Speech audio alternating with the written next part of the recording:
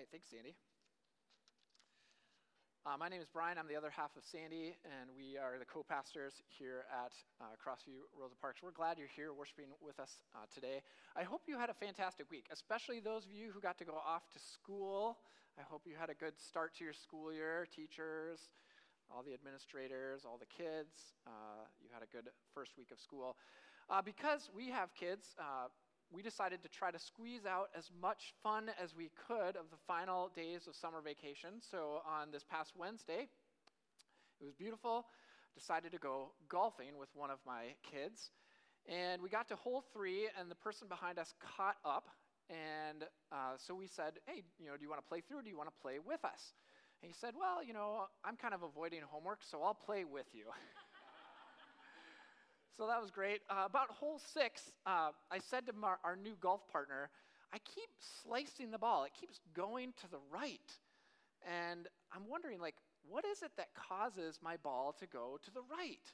He said, well, you're probably opening up your hands a little bit, and if you just change your grip like this, then you'll probably hit it straight. Sure enough, I took his advice.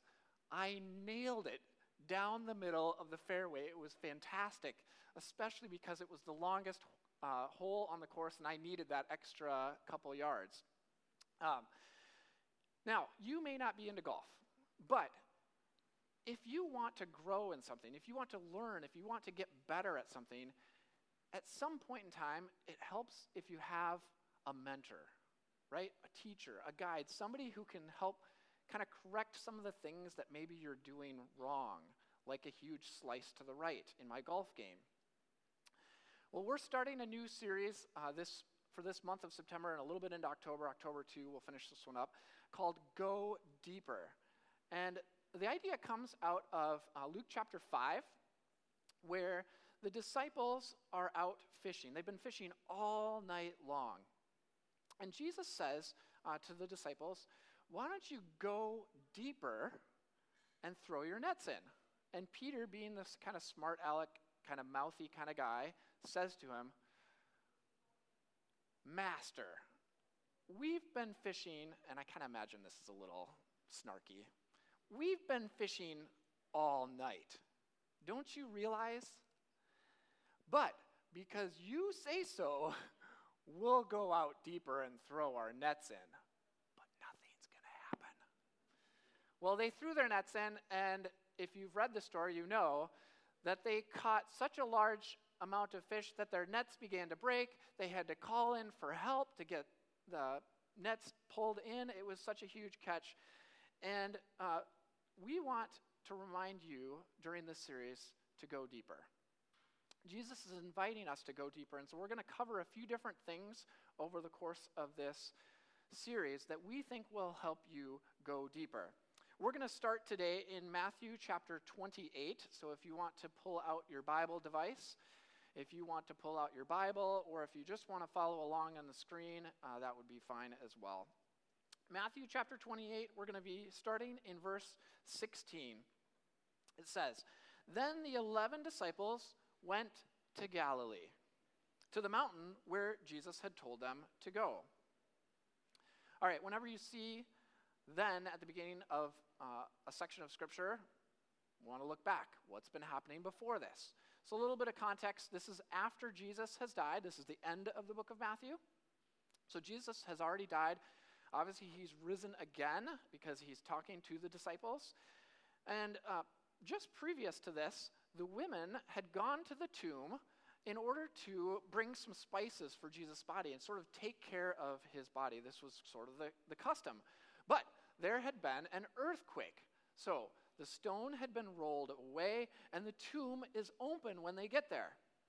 Now, the text also tells us that the guards at this had freaked out. They had run to the other officials in order to tell them what had happened, and the officials said, let's keep this on the down low. Let's not tell anybody, and if you don't tell anybody, we'll pay you to not tell anybody. So we're going to keep this a secret. Now, there were also angels there when the women arrived, and they said, don't be afraid, Jesus has risen, just as he said. Go tell the disciples. and tell them to meet me where we had talked about. So on the way, they meet Jesus. He tells them to meet them on the mountain, and they do so. And then we get to verse 16, which we just read, and let's move on to verse 17. When they saw him, the disciples, they worshiped him, but some doubted. Now, I think this is probably one of the most important verses that we're going to touch on for some of you today, because you think that faith is about certainty. Well, guess what? It's not. Now, if you think it's about blind faith, it's not that either, and we'll talk about that a little bit later. But the 11 that are mentioned here are known to us as the apostles. They spent more than 3 years following Jesus around, seeing all of these amazing miracles. They heard Jesus say multiple times, I'm going to die and I'm going to rise again. And yet, we see here that they're still doubting. They had seen Jesus die. They're seeing him alive again, and they're still doubting. So, as I thought about that, doubt and worship are not mutually exclusive. You can doubt and worship God, and most of us do. We have questions. We wrestle with things in our lives. We wonder, is God at work? Can I trust God? Is he at work in our world? We are just like the disciples. We can worship God and doubt, and we can follow God even in the midst of our questions. So, in the midst of their doubt, while they're still worshiping, Jesus says in verse 18, came to them and said, all authority in heaven and on earth has been given to me. So this is great, because if we're doubting, we can trust that Jesus has authority. Jesus is the one who has authority, not us. And the reason that we can doubt is because Jesus is perfect. We don't have to be. Jesus is perfect for us. And Jesus did exactly what he said he was going to do. He said, I'm going to die, I'm going to be raised again. And they got to see that. So, like I said, this isn't a blind faith. They've seen things. They've seen evidence for this. They've heard what he said, they've seen what he's done. And for some of you, today you would say, I need that kind of evidence. And that's okay. And I would say to you, there are lots of pieces of evidence out there that we can find that can give us, I think, more certainty about the resurrection and the death of Jesus. If you want a great book to look at, Lee Strobel is a fantastic author. He wrote 2 different books, one called The Case for Christ, the other one called The Case for Faith. Both excellent books. Lee Strobel was a person who did not believe in Jesus, the resurrection. He thought it was all a farce.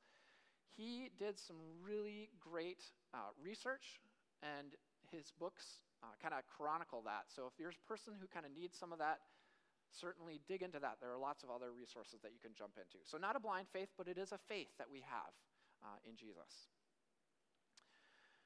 So because Jesus conquered death, we too can conquer death. We can live eternally with God. And if you've never accepted Jesus as your person who can lead you and save you from this world, I want to encourage you today to consider making that a part of your journey.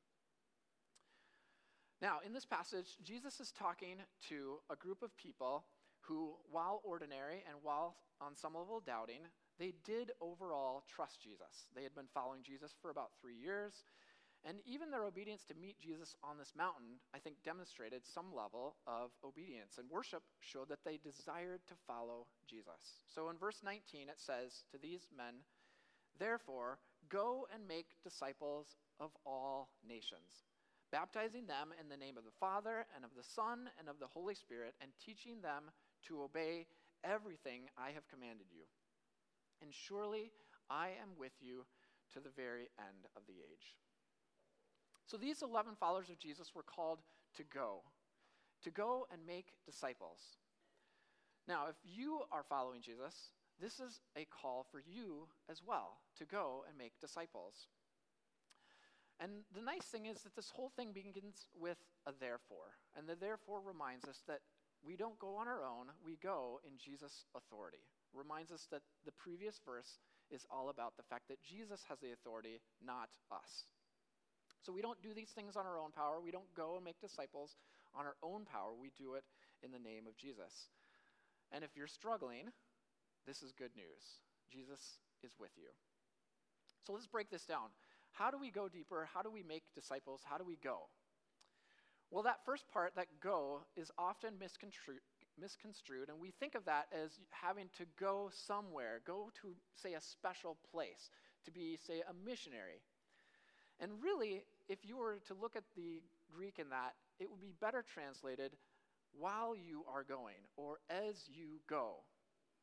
So for us, as we think about this, as you work, as you play, as you are shopping, as you are hanging out with your friends and your family and the people in your life, as you're doing life, whatever you do, as you're living out your ordinary life, make disciples.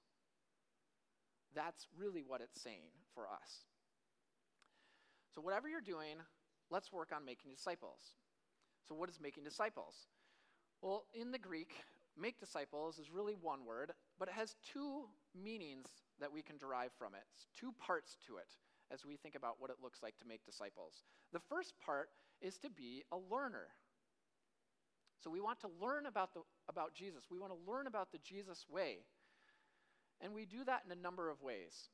Learning theory, using some of my experience with InterVarsity, doing some training, says that we learn, about 10% of our learning comes from reading and studying. So if we apply that to our wanting to be a learner, being a follower of Jesus, we're going to spend 10% of our learning doing things like reading and studying the Bible. That's good news for some of you who really don't like reading. It's only 10%, okay? And you can also listen to the Bible, and I would, include that in the 10%. You can do that as well. And the Bible Project, another great resource, does some videos. So 10% of our time is spent learning and reading and studying what we can about Jesus. And we can receive instruction also by coming to church, listening to podcasts and those sorts of things. Now, 20% of our learning happens in community, in relationship with other people. And so thinking about this is why we think small groups are a really important piece of our discipleship process. Getting into community, living life alongside other people helps us to grow and to learn about Jesus and about the Jesus way. So 20% is that. And then, get this, 70% of our learning comes from the challenges that we face in life. Aren't you excited? Right? You can go back to reading, yes. The challenges and experiences that we face are where we spend most of our time learning and growing. And so, again, in our discipleship, as we try to learn the Jesus way, part of what we're doing is we're studying the Bible, and then we're seeing what it says. So, for example, we might read Matthew chapter 25 that talks about taking care of the least of these. And you might think, okay, if I'm going to take care of the least of these, who are the least of these? Okay, if I'm thinking about who the least of these are, what would it look like for me to take care of them?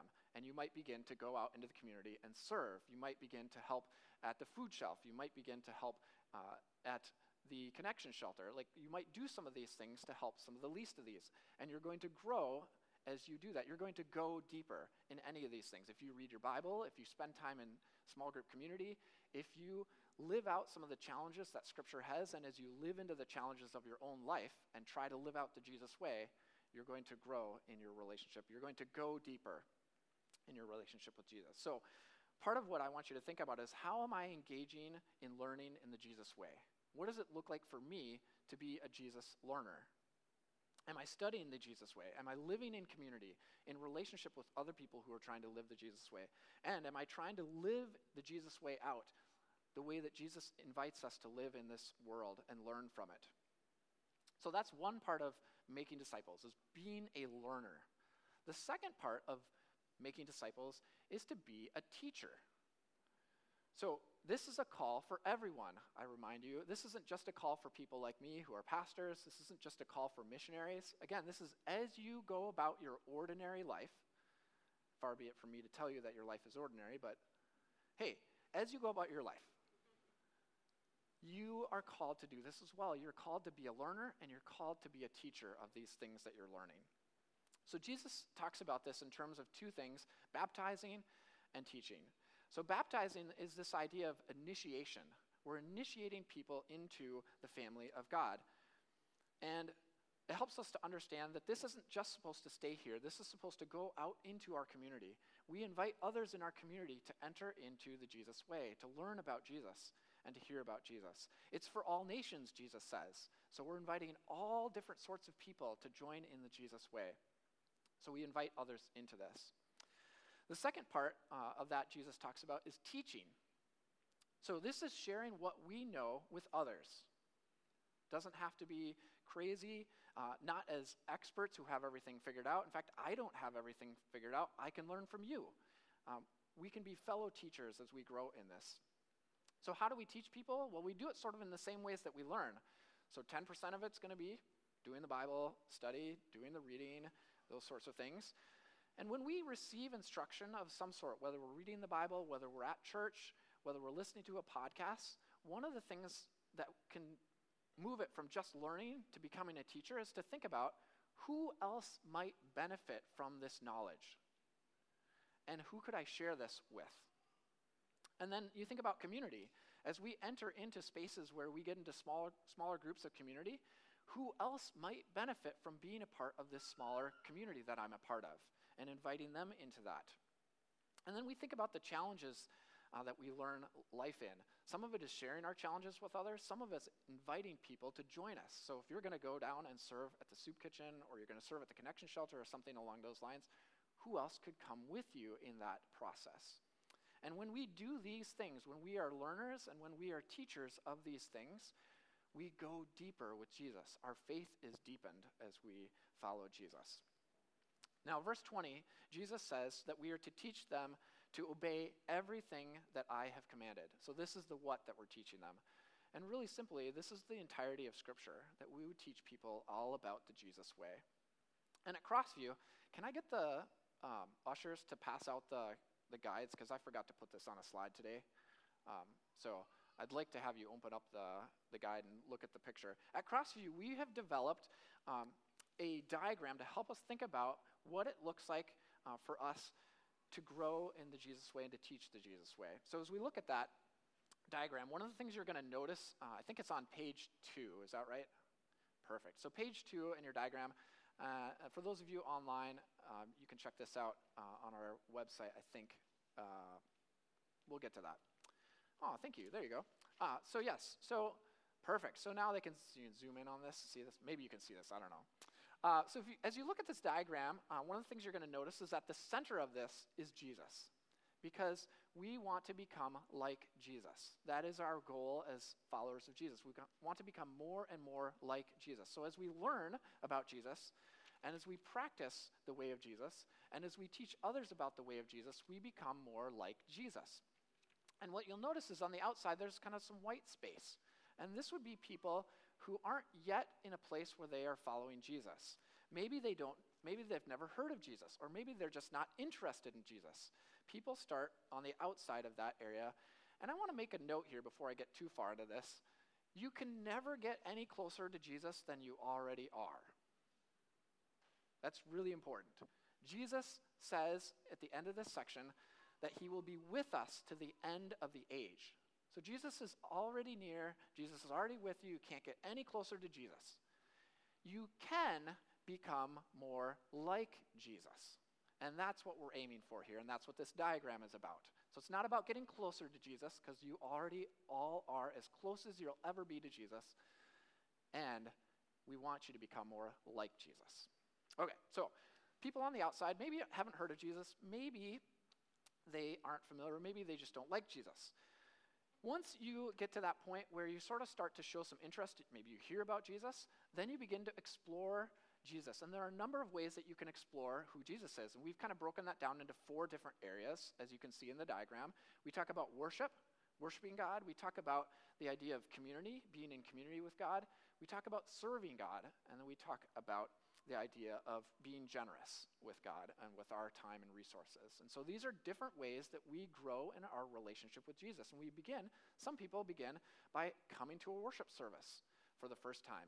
Maybe they come, if you're exploring Jesus, maybe you're coming to worship on, say, Christmas and Easter or something like that. That would be somebody who is exploring Jesus. Maybe some people will enter into exploring who Jesus is through small groups. They'll come to a small group and they'll start to sort of see what that looks like. I know other people will come via serving. They'll start to serve somewhere, and that will be their introduction or exploration phase of checking out Jesus. And then I can't imagine there's a lot of people, but maybe a few people would start by giving. That could be possible. You never know. I mean, everybody's spiritual journey is different. So you can see as you move in closer and closer to Jesus, you're going to be seeing more and more different things that look like Jesus. Probably attending church more, probably getting more and more involved with a small group. Part of what's happening in a small group is that you're beginning to show more and more authenticity, and you're beginning to share more and more of your life. So vulnerability increases as we move more and more to the center of Jesus, to become like Jesus. You see that final ring in there of discipling. And the key thing that changes when we move from following to discipling is we really become that person who is investing in others, who's teaching others the things that we're learning about Jesus. So that's part of what we want to encourage each other to do. And as you think about your own spiritual life, we want to help you think about what would be a next step for me to take spiritually. And it could get overwhelming if you think about all the different things that are listed here. So one of the things that we encourage you to do is to pick one. One thing. What's one thing? Maybe you need to spend some time praying, asking God, what's the one thing that I need to do to grow, to go deeper in my relationship with Jesus? There's a bunch of different ideas that are listed in this. Pick one of them, and then who is somebody that you admire, that you see that's really doing that well? And could you ask them, could you help me? You seem to be doing this really well. Could you teach me how to do what you're doing? And in that way, we begin to teach one another how to become more and more like Jesus. We begin to make disciples. We're living out, this is known as the Great Commission of the church. This is our calling as a church, that we would make disciples. We would help people learn about Jesus and teach other people about Jesus. Because God is love. And there's just not enough people in this world that know how much God loves them, including some of us here today. And we need that help. We need others to come alongside of us and help us to grow, to hear about how much God loves them. So, pick one area for you to grow in. Find somebody that can mentor you, that can disciple you, and help you grow. And then, if you're a person who would say, man, I've been following Jesus for a long time, and I've never thought about how I can invest in somebody else, maybe you need some help in discipling others. A couple weeks ago, we did our vision and volunteer training. We actually did a training on how to disciple people. We did the 101 version. There's a 201 version. Maybe you want to talk to Sandy and me, and we could help you out. Think about the second level of that, and we can help you to become a discipler, because part of what we want to do is empower more and more of you to bring God's message of love into people's lives and to help people to go deeper in their relationship with Jesus. So, I was talking to a friend this week, and he was telling me about his trip up north to the northern Minnesota lakes, and he was going fishing for a whole week. And he's been fishing before, but he hadn't done a couple different kinds of fishing. One is he hadn't done some musky fishing, and the other is he had never done kind of fishing without using real live bait. So what he did is he found a couple guides. And because he found a couple guides, he ended up catching a 41-inch muskie and a 27-inch walleye. Now, I'm not a fisher person, or at least I'm not very good at it, but if you're not, that's huge. Okay? And I think as we think about our faith, we don't want to leave it just to, hey, I'm just going to go fishing. I'm just going to try to grow in my faith. We want to find people that can help us, that can mentor us. Just as my friend and my golf game, we found mentors to help us to grow in our spiritual lives. We found disciplers who would help us to grow in our game. And I want you to find a discipler to help you grow in your faith. Let's pray. God, thanks for your word. Thanks that you called the disciples many years ago to go deeper, and that you're still calling us today, your disciples, to go deeper. Help us to help one another in our relationship with you and with one another. Help us to learn the Jesus way. Help us to teach others the Jesus way. And may we be a church that learns and teaches the Jesus way. Amen.